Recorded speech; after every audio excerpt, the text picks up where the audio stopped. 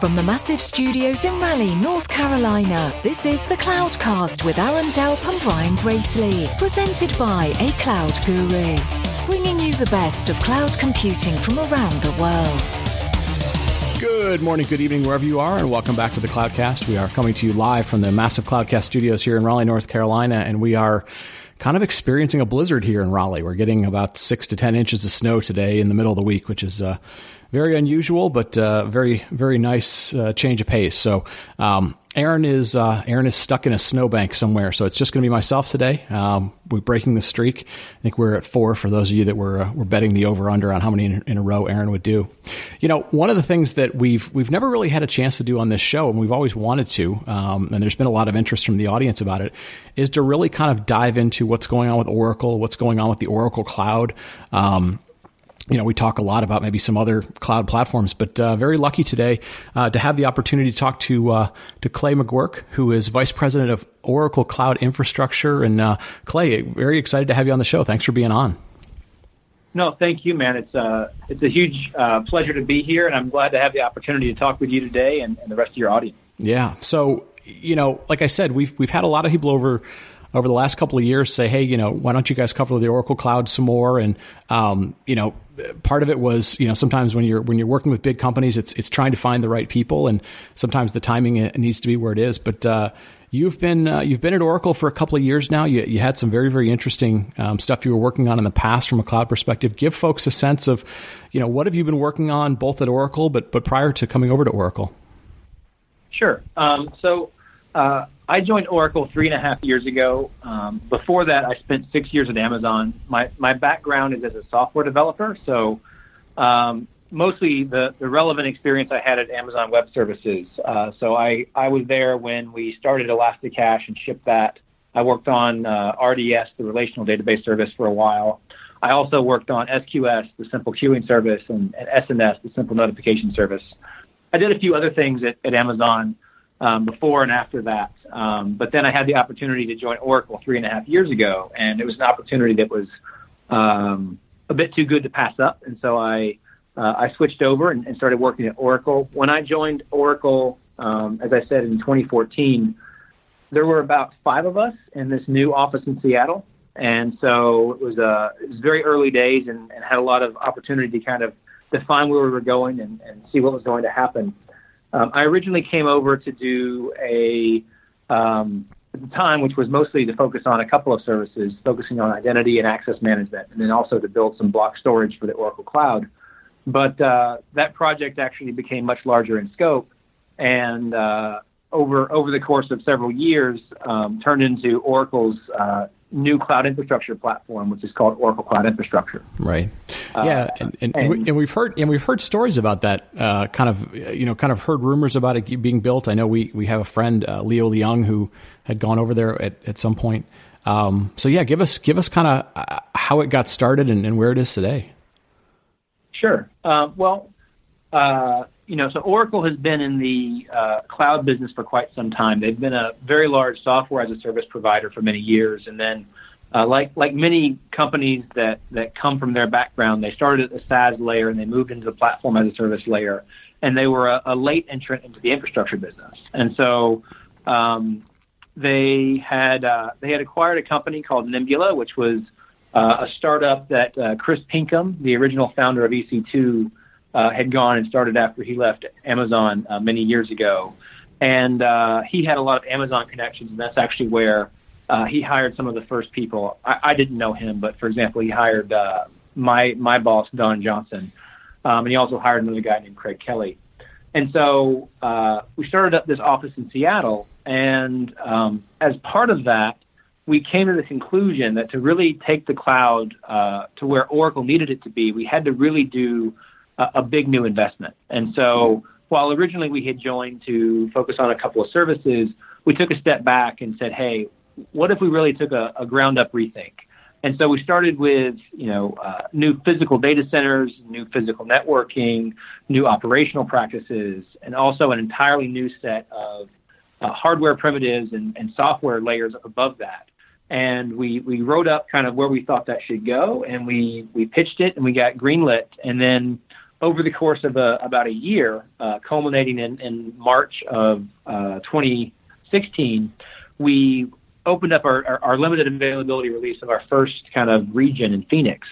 And then later that year, at Open World of 2016, we launched the what was then called Bare Metal Cloud Services, but is now called Oracle Cloud Infrastructure. We launched that publicly. Right. And then since then, we've been moving very quickly. We about a year ago we had one production region. Right now we have 3 production regions and one more that'll be coming online in February. The team has grown enormously in size. So as I said, originally our started with about 5 people in Seattle, 3.5 years ago, and now I think we have over 1,500 people in downtown Seattle. Wow. On this project. Yeah, wow. It's a crazy ride. Yeah, no, that's a huge amount of growth and a lot of headcount. So I'm curious, before we get into kind of some of the what it looks like when you guys were first getting started, when you went through that, like you said, that sort of bigger picture process and it got greenlit.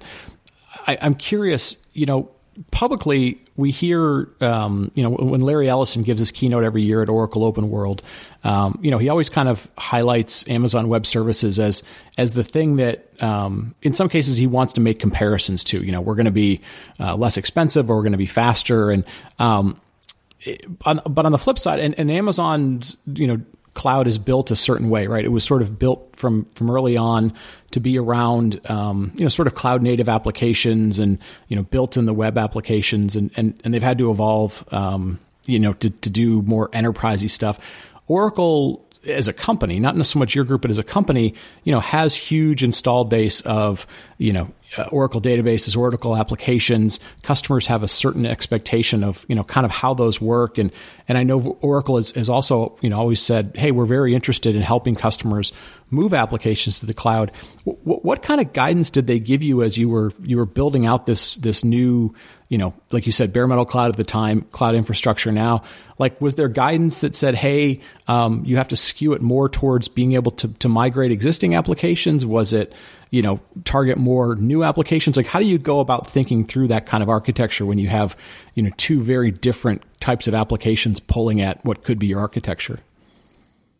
Yeah, I think that's a very good question, and I'll try to give you the perspective then, as well as kind of how that perspective has evolved over time. So, having been in AWS, and not just me, there's a lot of people who work here who were early people in Amazon Web Services. The original design point was, a couple of people in a dorm room. And so that's typically focused on new applications that you don't have a lot of legacy and you can do things a new way. The huge thing I wanted to focus on when I came to Oracle was, yes, Oracle is a specific company and Oracle has a long history of database customers, et cetera. But the market that I feel like is underserved is that the vast majority of server-side computing still occurs in private data centers. Right. Right. If you look at even the number of servers shipped every year, even the majority of servers are still not shipped to cloud providers. They're still shipped to on-prem locations. And so what that means is that a lot of the benefits of the cloud aren't available to a whole lot of workloads. And so one perspective on that is to say, hey, those people they haven't gotten the message yet. They're not smart enough to do it, or they don't realize how great this new thing is. But that argument kind of falls on its face when you talk to people where they really want to move to the cloud, but they have a lot of barriers. And so the big initiative was, well, how do we build a cloud to enable those people to move any of their workloads, to move anything they have to the cloud?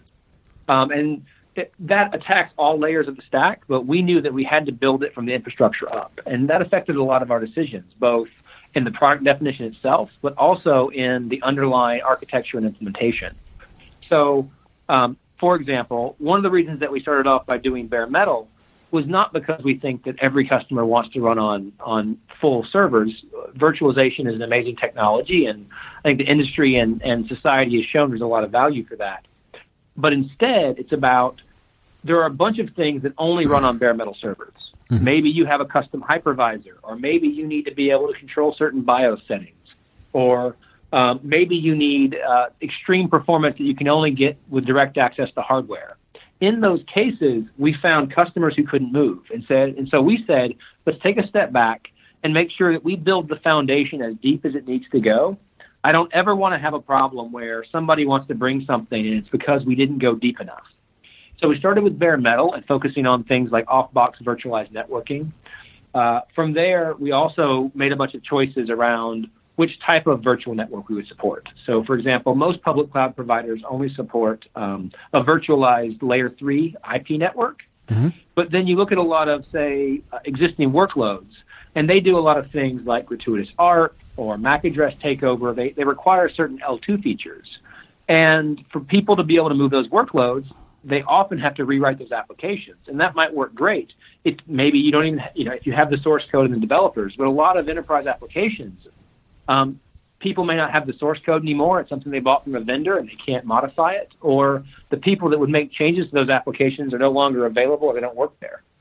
So we attacked it at every layer of the stack, from the way we offer compute to the way we offer our virtualized networking. We made choices around the way in which we would build storage, specifically around a lot of the storage choices that were made by other cloud providers is kind of around applications that can deal with performance variability. So we have what we consider to be the best-in-class block storage offering, which offers incredibly high IOPS, very low latency, very high throughput. In essence, it's comparable to what customers expect out of an enterprise SAN. But we offer it at the same, just-in-time provisioning, very pay for what you use, and truly low price that you get out of a traditional commodity cloud block storage offering. And so as you go through every piece of every product that we built, you can see the differences. Even, for example, the way in which we treat local disk storage. So as you and your audience knows, the hardware advances that have been made in the past 5 years in terms of, SSDs were available, and then NVMe SSDs came out, and things like, NVRAM and 3D Crosspoint, et cetera. What's happening is that you can no longer just virtualize everything. If you want 4.5 million IOPS out of a server, you can get that by plugging in some NVMe SSD drives. And so when you look at a lot of the existing cloud providers, they offer those. But let's say that you have 30 terabytes of storage on a host, and one of those drives go bad. What most cloud providers do is they say, well, you should have architected your application properly and just throw that host away and get a new host. But when you look at a lot of existing enterprise applications, that's not how they were architected. Right. They don't have an easy ability to throw a host away and just replace it. And so what we've done is we provide guidance on how to do things like, having RAID support at the operating system level. And then we also have things like a hardware repair SLA and the ability for a customer to say, hey, that SSD went bad. Could you please replace that? And then we have a timeliness guarantee on how we'll replace that. And so any one of these single features does not actually end up being all that compelling, right? You don't make a decision about a cloud provider based on any of those individual choices. But the net effect is that when we talk to customers, especially customers that have a lot of existing workloads, we enable them to move to the cloud much easier than a lot of existing clouds.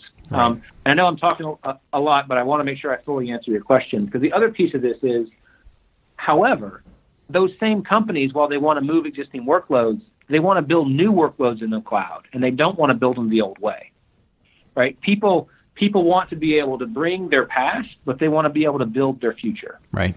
And so to do that, you still have to offer all of the great benefits that people expect from the cloud. You need to be able to spin up a VM in less than a minute and be able to tear it down. You need to be able to pay for just what you use.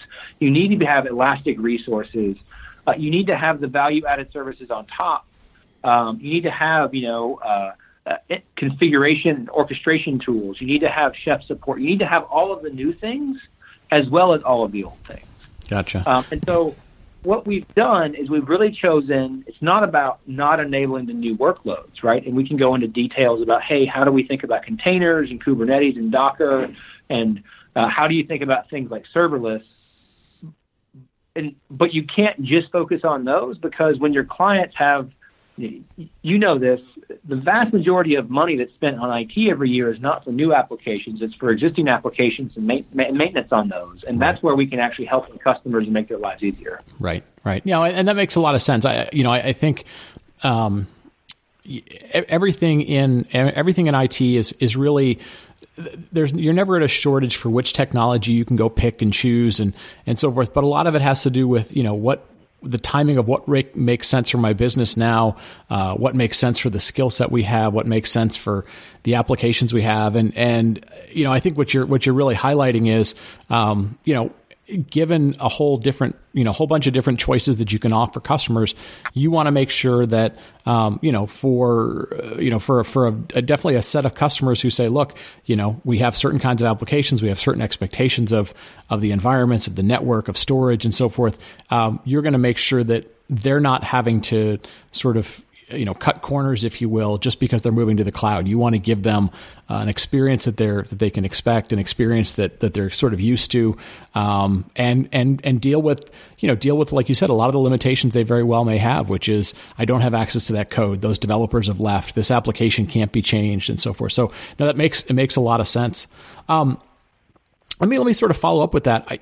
Looking at just the infrastructure. So obviously, Oracle offers, like you said, you offer SaaS applications, PaaS platform tools, but when I look at just the infrastructure piece of it, even within that, you offer bare metal, you offer virtual machines, you now offer containers as a part of sort of like a Kubernetes service.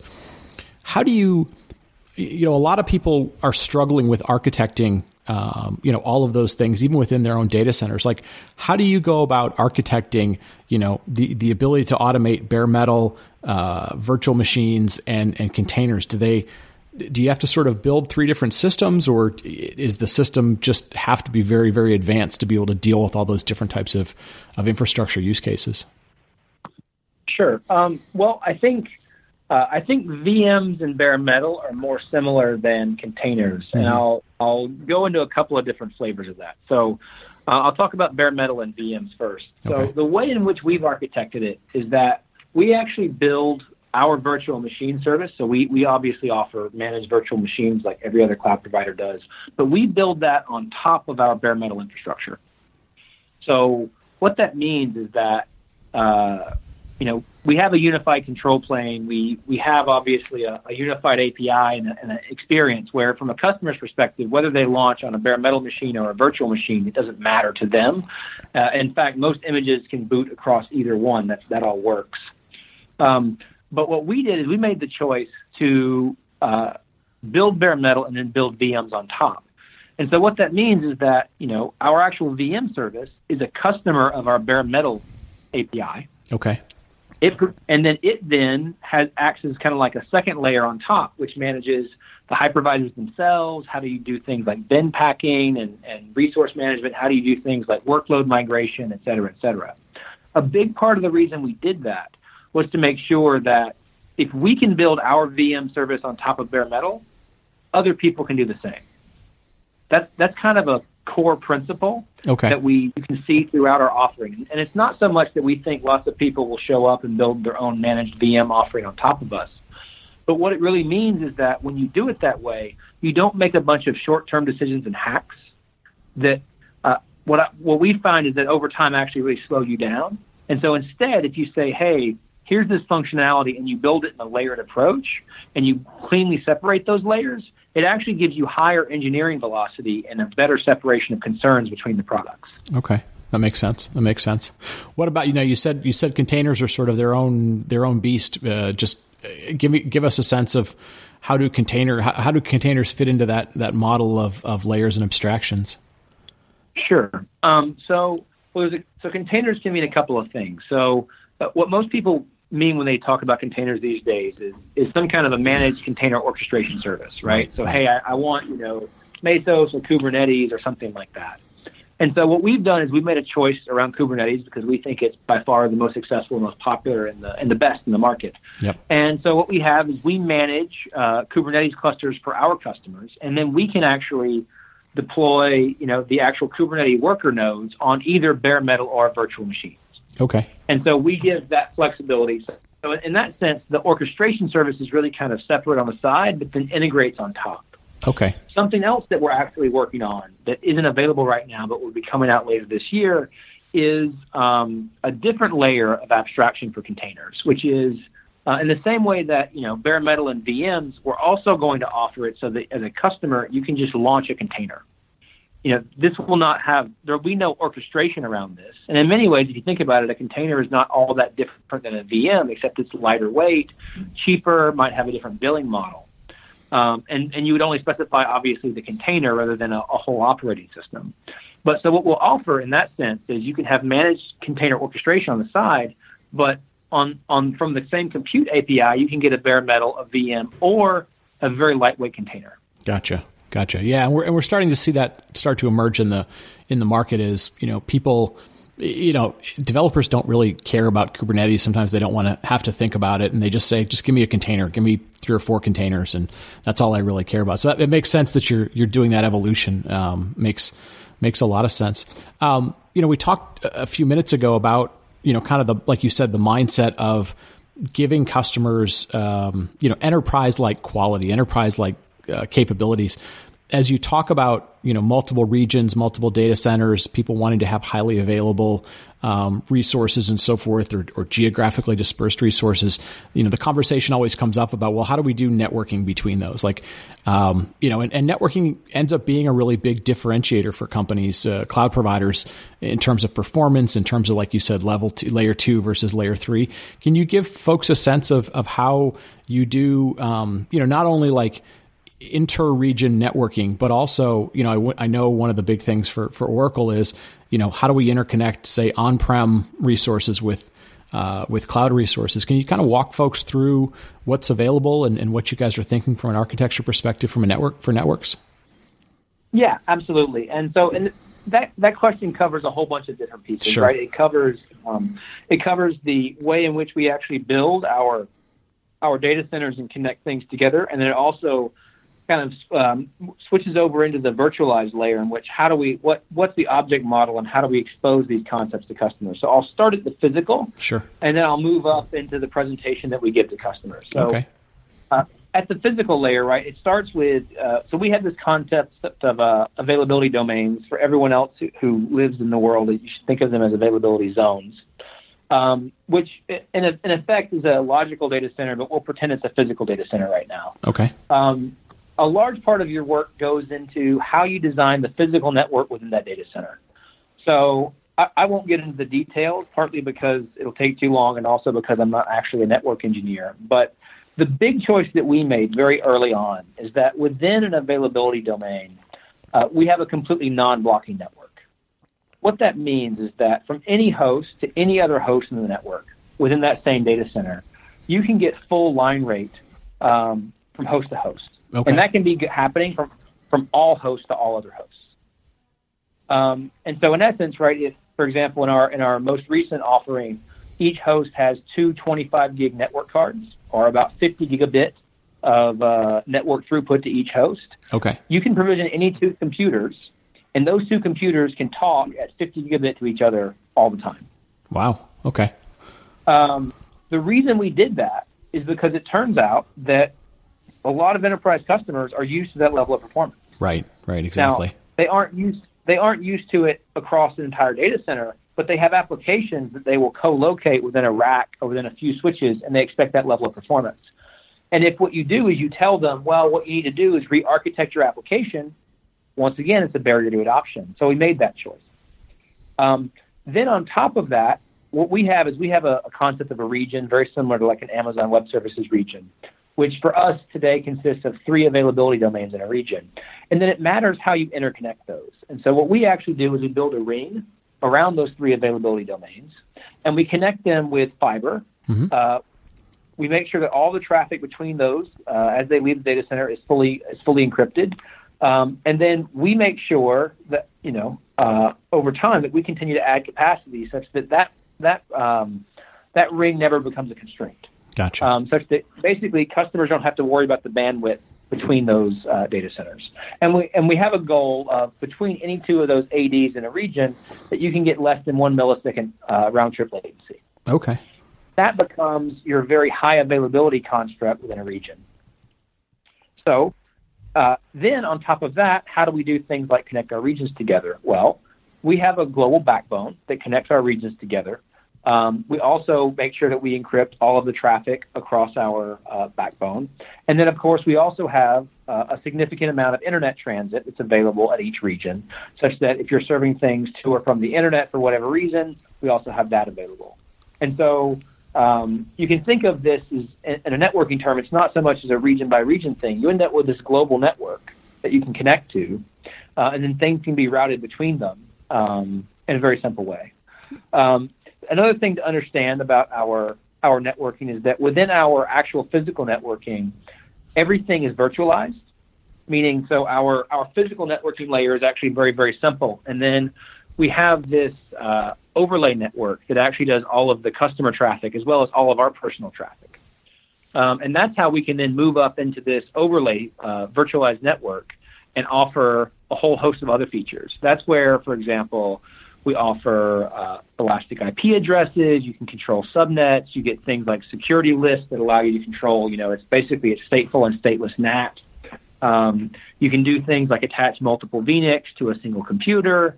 It's, all of the standard kind of features that you expect. And we also will be launching in a few months some novel features in the virtual networking space, which is things like we already support gratuitous ARP today, but MAC address learning and other L2 features that are very valuable for existing applications. Interesting. Yeah. On top of that, we offer a lot of connectivity options. So we offer a VPN as a service so that customers can show up and connect to over a VPN.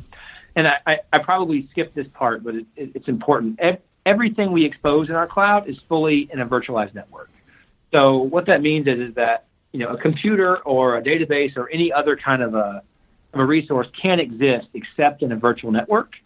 And then the customer has full control over that virtual network address range, what they want to expose to the internet versus what they want to expose back to on-prem, et cetera.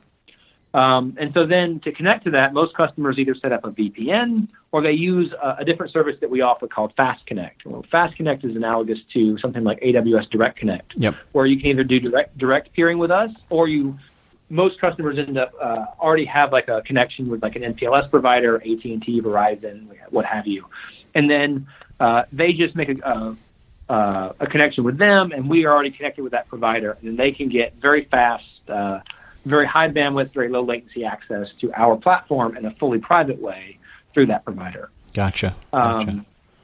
No, it makes sense, and hearing you sort of logically talk about it, and like you said, you do a very good job for somebody who doesn't claim to be a network engineer. But just walking through what you're walking through, there is a very much a sense of there is a focus on bandwidth, which is always important to customers. You allow people to not have to worry about physical proximity, even though maybe in their old data centers they had to think about that. So you've architected around those types of things. Like you said, you're architecting to allow existing applications to migrate. So the layer 2 types of features that you can't do in some cloud environments are there. It's a very interesting kind of thought, kind of way that you go about doing it, because I think for a lot of IT people, it's going to check a lot of boxes for what they're used to being able to do within their own data centers. And that familiarity is important sometimes. It is. And then at the same time, for example, if an existing application wants to do a highly available network takeover by doing a gratuitous ARP, it can. But a new application might choose to use our integrated load balancer service, or perhaps it wants to just make an API call and move the elastic IP address. So we offer the existing technology, and we also offer the new way, which is much more API driven. So I think it's about offering the best of both, because it turns out that people need both. Right, exactly. Let me ask, we could probably go into a lot of depth on a lot of the infrastructure things. We won't get enough time to go into all of it.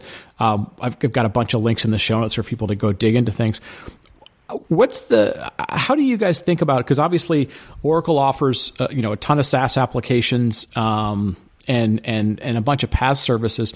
If you're a customer and you're coming in to the cloud somewhere, whether you come in through SaaS or whether you come in through IaaS, like what's the way that I might integrate, PaaS middleware services with infrastructure services? Is it just, I get an IP address or a URL and I can link to them? Does everything go through, does it stay within the Oracle Cloud and encrypted? Like, how do you, kind of walk me through how the different layers of the offerings interact with each other?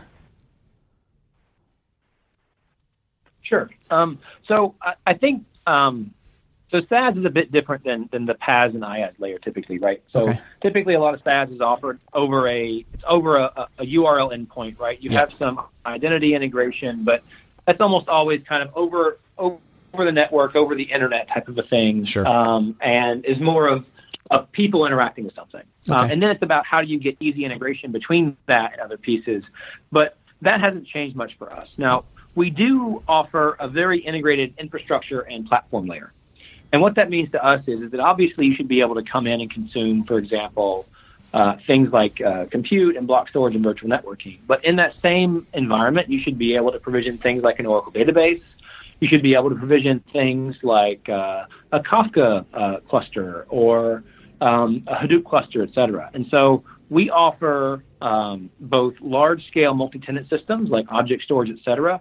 We also offer managed services that deploy and operate individual clusters, similar to something like RDS, and we do that for things like Kafka, et cetera. And so we have a suite of PaaS services, some of which are focused on new style applications, Hadoop, Kafka, caching, et cetera, and also a suite of those services that are focused more on existing applications, things like Java as a service, which focuses on web logic, mobile services, integration cloud services. And so we actually offer all of those PaaS services on top of our new infrastructure. And so those things can just be provisioned. They'll show up in your fully virtualized network, and you'll operate them the same way that, customers expect.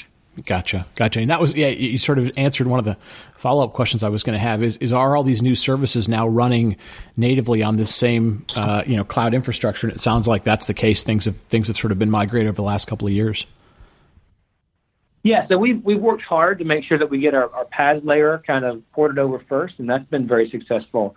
We're in the process of moving all of the SaaS properties over onto us, and as we do that, we'll be able to offer more integration. So you can imagine, you set up Fast Connect once, and suddenly you want your HR application, and now it's not on the internet. You can only access it from your private network. There's a lot of options there, and that's something that will be completed later this summer.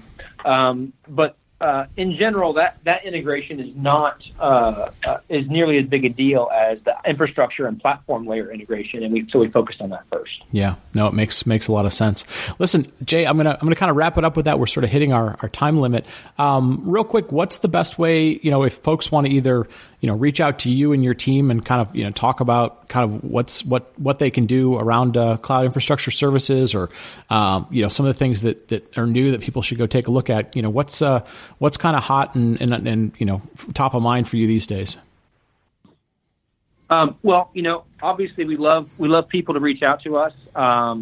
So the easiest way to get in contact with us is go to cloud.oracle.com. We have a free trial. We'd love everybody to sign up and use it and play around with the product. And then in addition, there's contact information on the website, which makes it very easy for you to reach out to us, and you can get in contact with our product management team and our support team.